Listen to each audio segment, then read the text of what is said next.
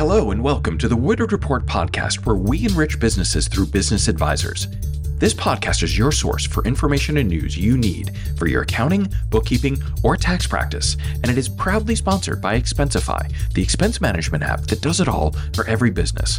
For more information about Expensify, please visit woodard.com/podcast. And now your hosts, Joe Woodard and Heather Satterley. Well, I'm extremely excited to be interviewing our next guest here on the podcast. He presented a knockout, just incredible main stage presentation last year at Scaling New Heights. He had people applauding in the middle of it. I think he had some people crying in the middle of it.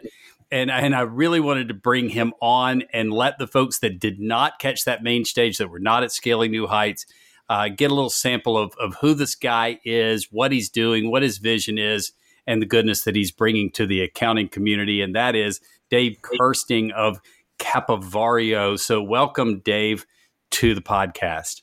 Thank you so much. I'm really excited to be here. Yeah.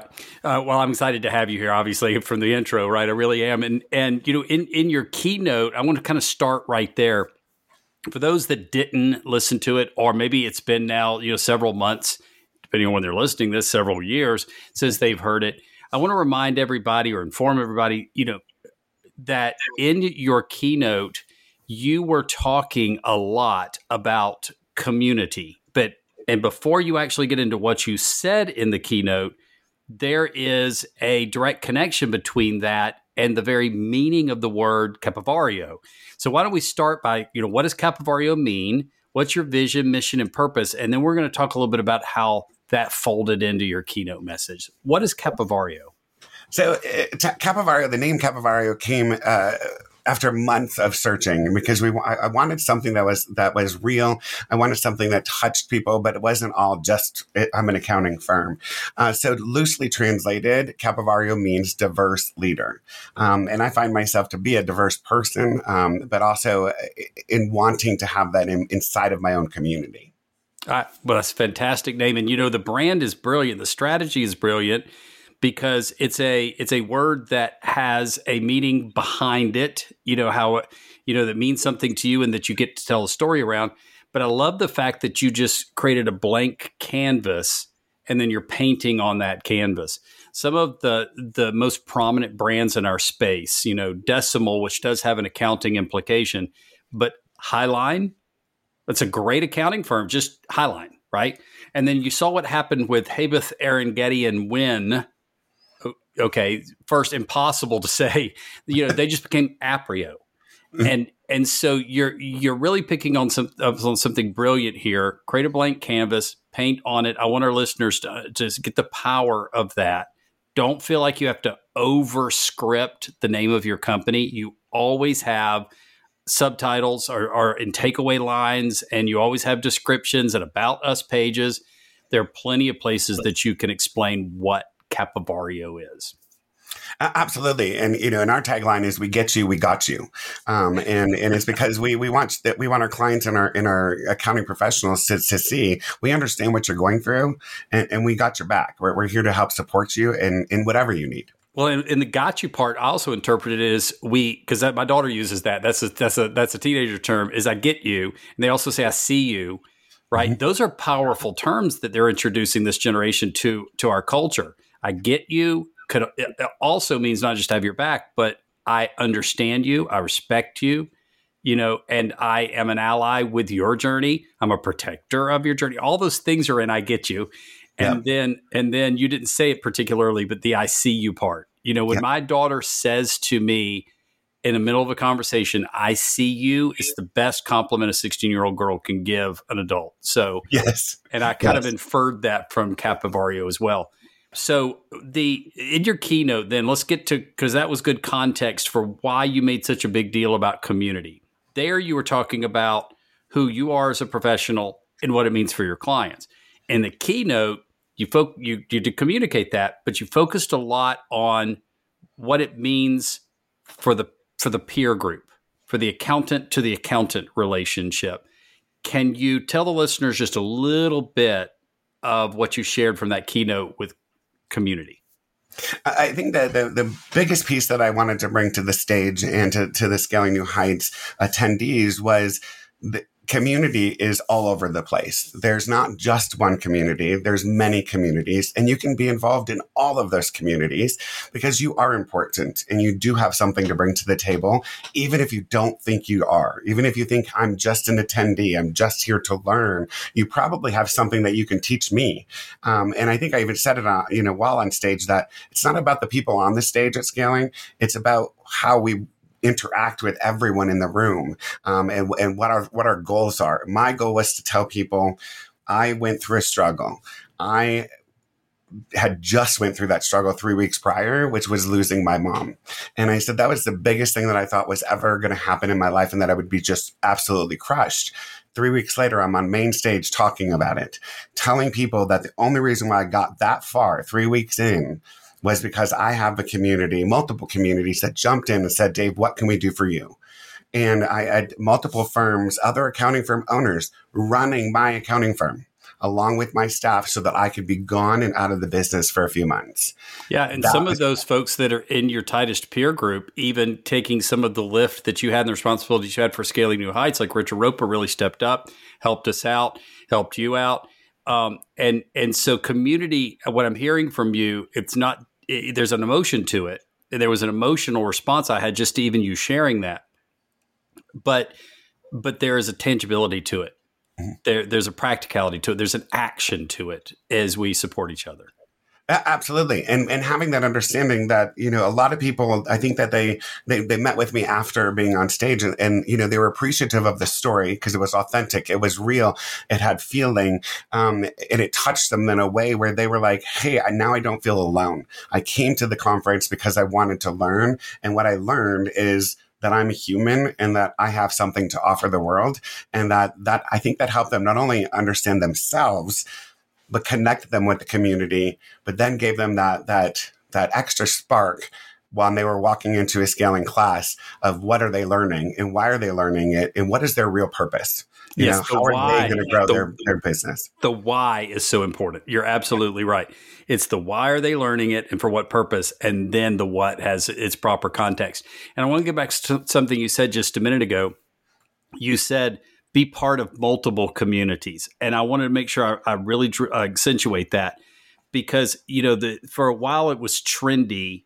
And if you use this term, listeners, don't be offended. I'm not trying to micromanage your own vernacular, but I'm not a big fan personally of the word tribe. And it became very trendy to use it for a little while. And people would use it in the positive. This is my tribe. And even some of the major software companies in their professional communities would say, this is our tribe.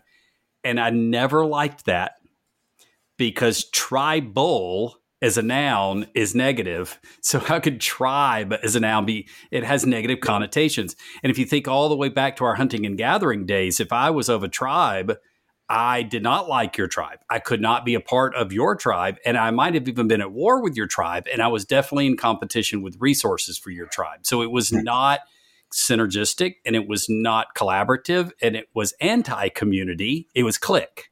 Yep. And I know some of you that use that word, that's not what you mean by it. And I'm not, please don't be offended. I'm not judging. I'm telling you Joe's point of view. So I loved what you said because that concept, whatever you may call it, and I call it tribalism, is counterproductive to community. If somebody is in the Woodard community, I want them to be in the community of my peers. And I call them my peers, not my competitors.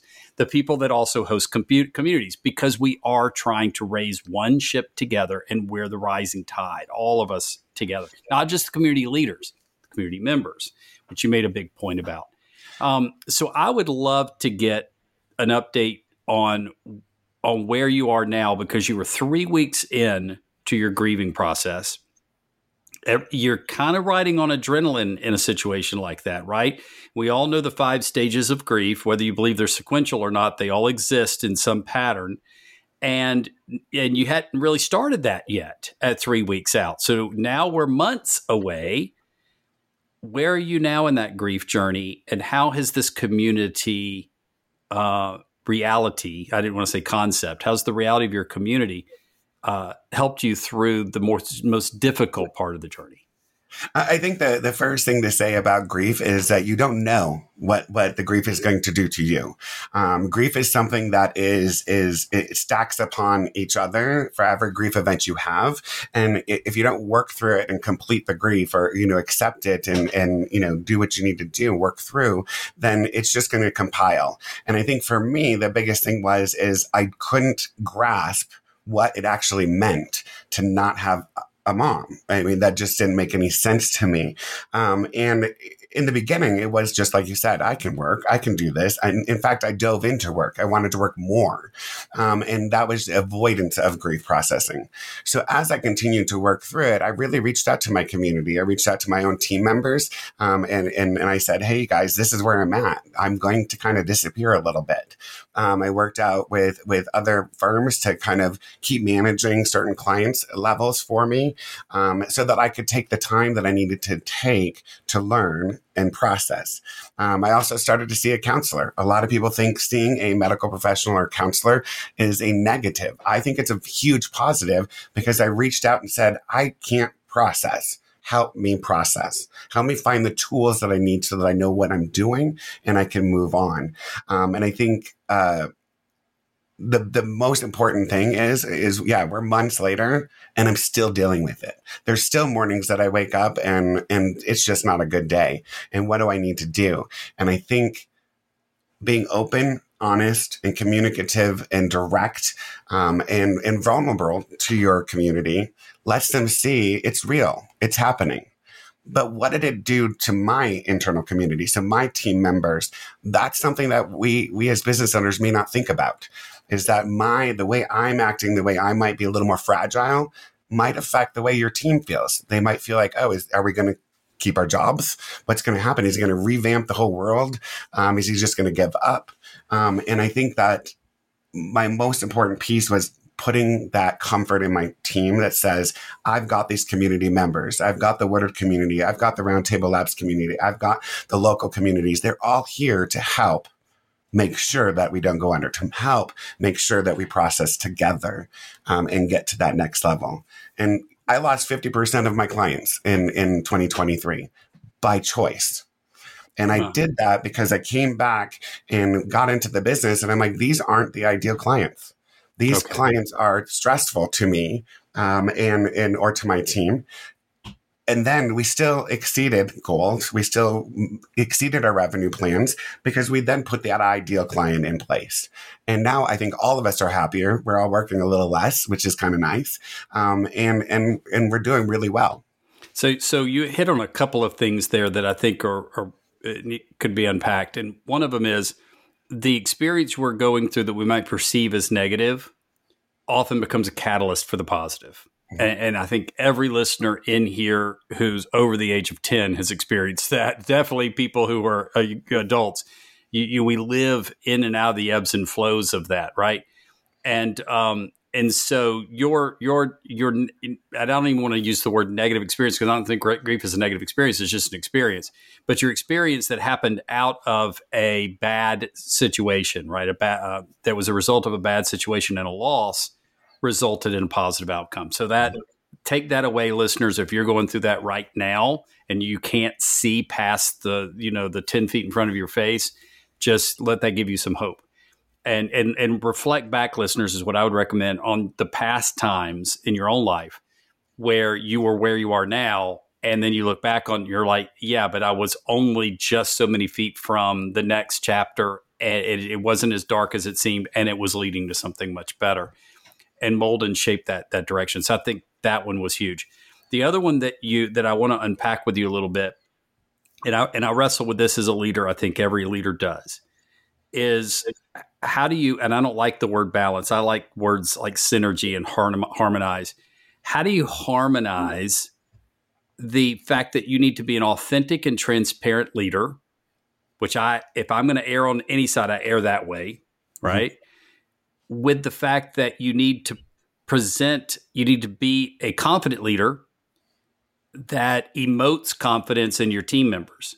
Now, those two things work in juxtaposition with each other, yet both are necessary And that's why you have to harmonize them. So you just freshly went through that. And you said it did create a little bit of FUD, fear, uncertainty, and doubt with your team. Unpack a little bit about the specifics of from the leadership side. You talked about reinforcing them with the community, but how did you keep them kind of leaning into the wind whenever you were in a position where you were back on your heels? Ultimately, the team is resilient. The team understood what I was going through. They sympathized with the loss of my mother, but they also understood that business needs to continue. And it was about providing them with the tools and resources that they needed. That, hey, Dave might be out today, but I have Tanya Schulte at the Profit Constructors. I have Alexis Sadler at Accounting Therapy. Other firms that are in here helping that they can reach out to and say, hey, I've got this question. Dave's not available. How would you respond? Or, hey, I've got this client issue. Can you help me guide through this? And I think that giving them that power to make the decisions and make decisions on behalf of the company. And I think that really resonated in what they needed. So you delegated some authority, which is servant leadership model. We teach that here at Woodard. That's good stuff. And you had support systems for them. But I think there was a third piece here that gets all the way back to the beginning. Capovario is not just a name, it's a story. And my guess is they so believe in that story, that vision, that added a little tenacity too. Am I guessing right? You are guessing right. Yeah. I'm very fortunate to have such a passionate team that wants to do anything and everything they can with our communities, with different communities, but even in our own little house, of what we do. Yep. So you're fond of using the term, I've heard you use it before, co-firming. And is that a little bit of what we're talking about here? And is it bigger than what we just talked about here? What does co-firming mean? It is. You hit it right on nail right on the head. Is co-firming to me and to the group that we're working with is about bringing together accounting firms into a area or space together where we can work on bigger clients that we probably couldn't handle ourselves. But it's also about bringing in the right skill set for the client and what they need. So instead of just me being an owner and having my team members and working with the client, now I'm going to bring in Tanya Schulte, who is my main co-firming partner. And she's the expert in construction accounting. So when I need somebody to talk construction accounting, I bring her in. Or if she needs help with workman's comp or general liability auditing and communication, she's going to bring me in because that's what I excel at.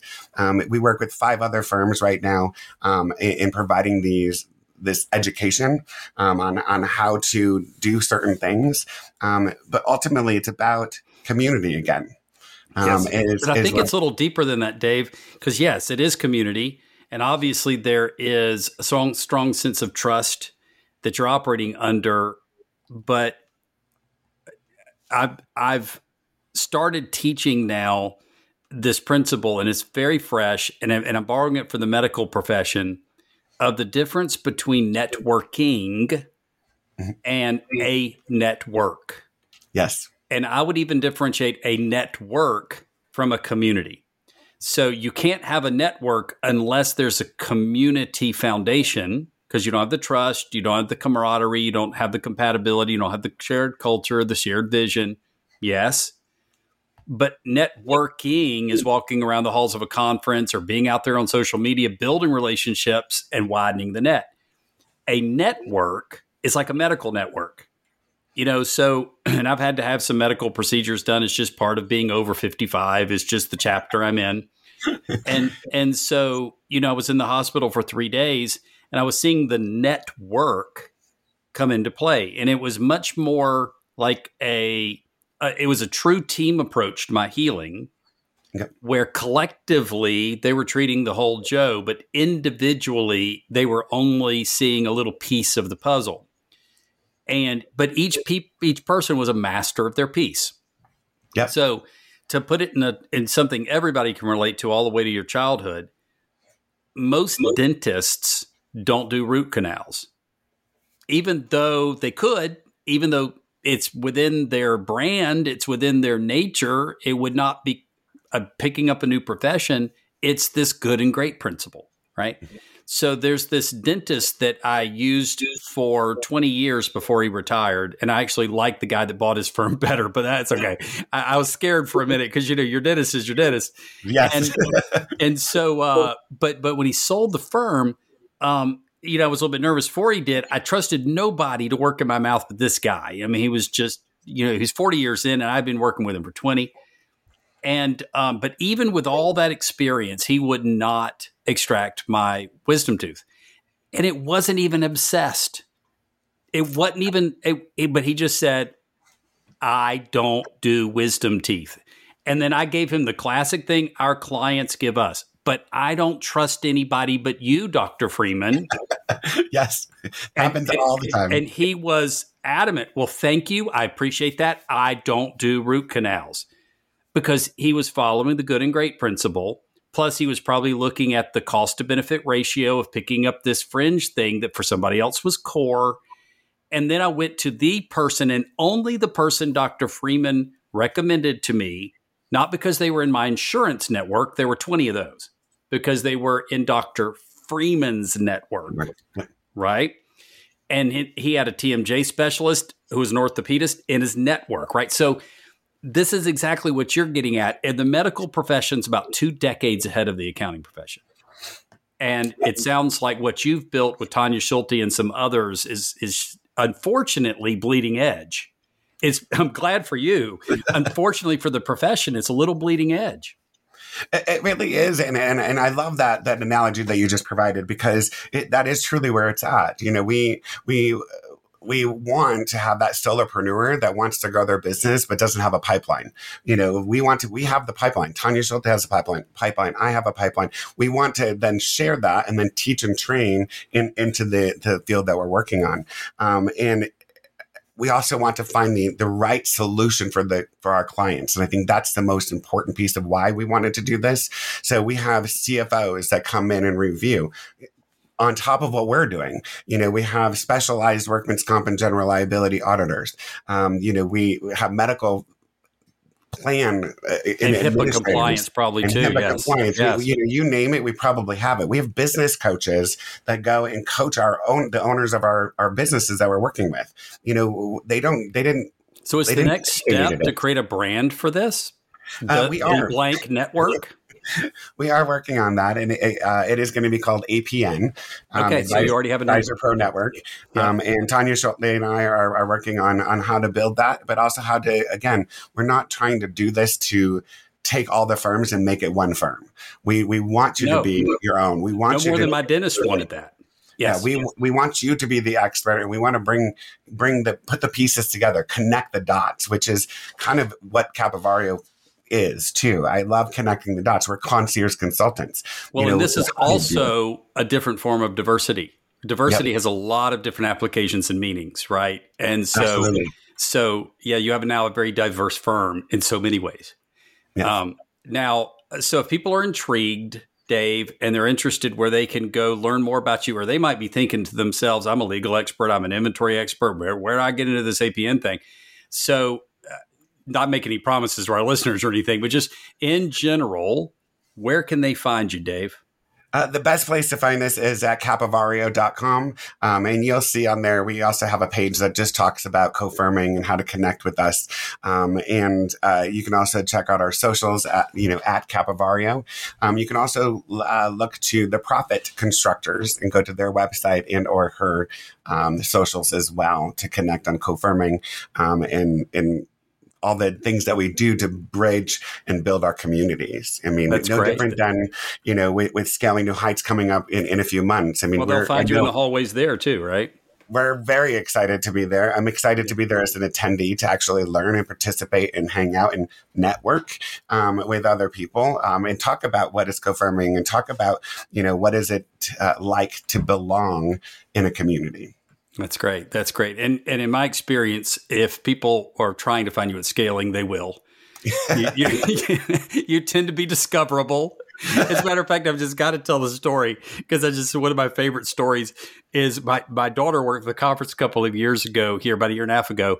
And she probably checked in, 1,500 people or whatever as a team. And she personally probably checked in about 300 or 400. And then that evening she was like, So I met the most interesting person, not people, Dave.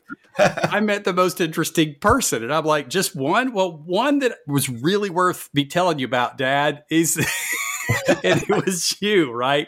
So I'll tell you, you really do make an impression, David. And when you do catch Dave in the hallways, he'll make you smile. So please try to do that. And then you got that capovario.com. Now, if you're listening in, it's CAPO, V as in Victor, ARIO. But you can also go to woodard.com/podcast. And Dave's information will all be there underneath this episode. So that would include his firm name, his last name, and other ways that you can reach him. Dave, this has been a delight. Thank you for everything you're doing. You're an inspiration. Thank you so much. It's a pleasure to be here. Thank you for joining us. For more information, please visit woodard.com/podcast.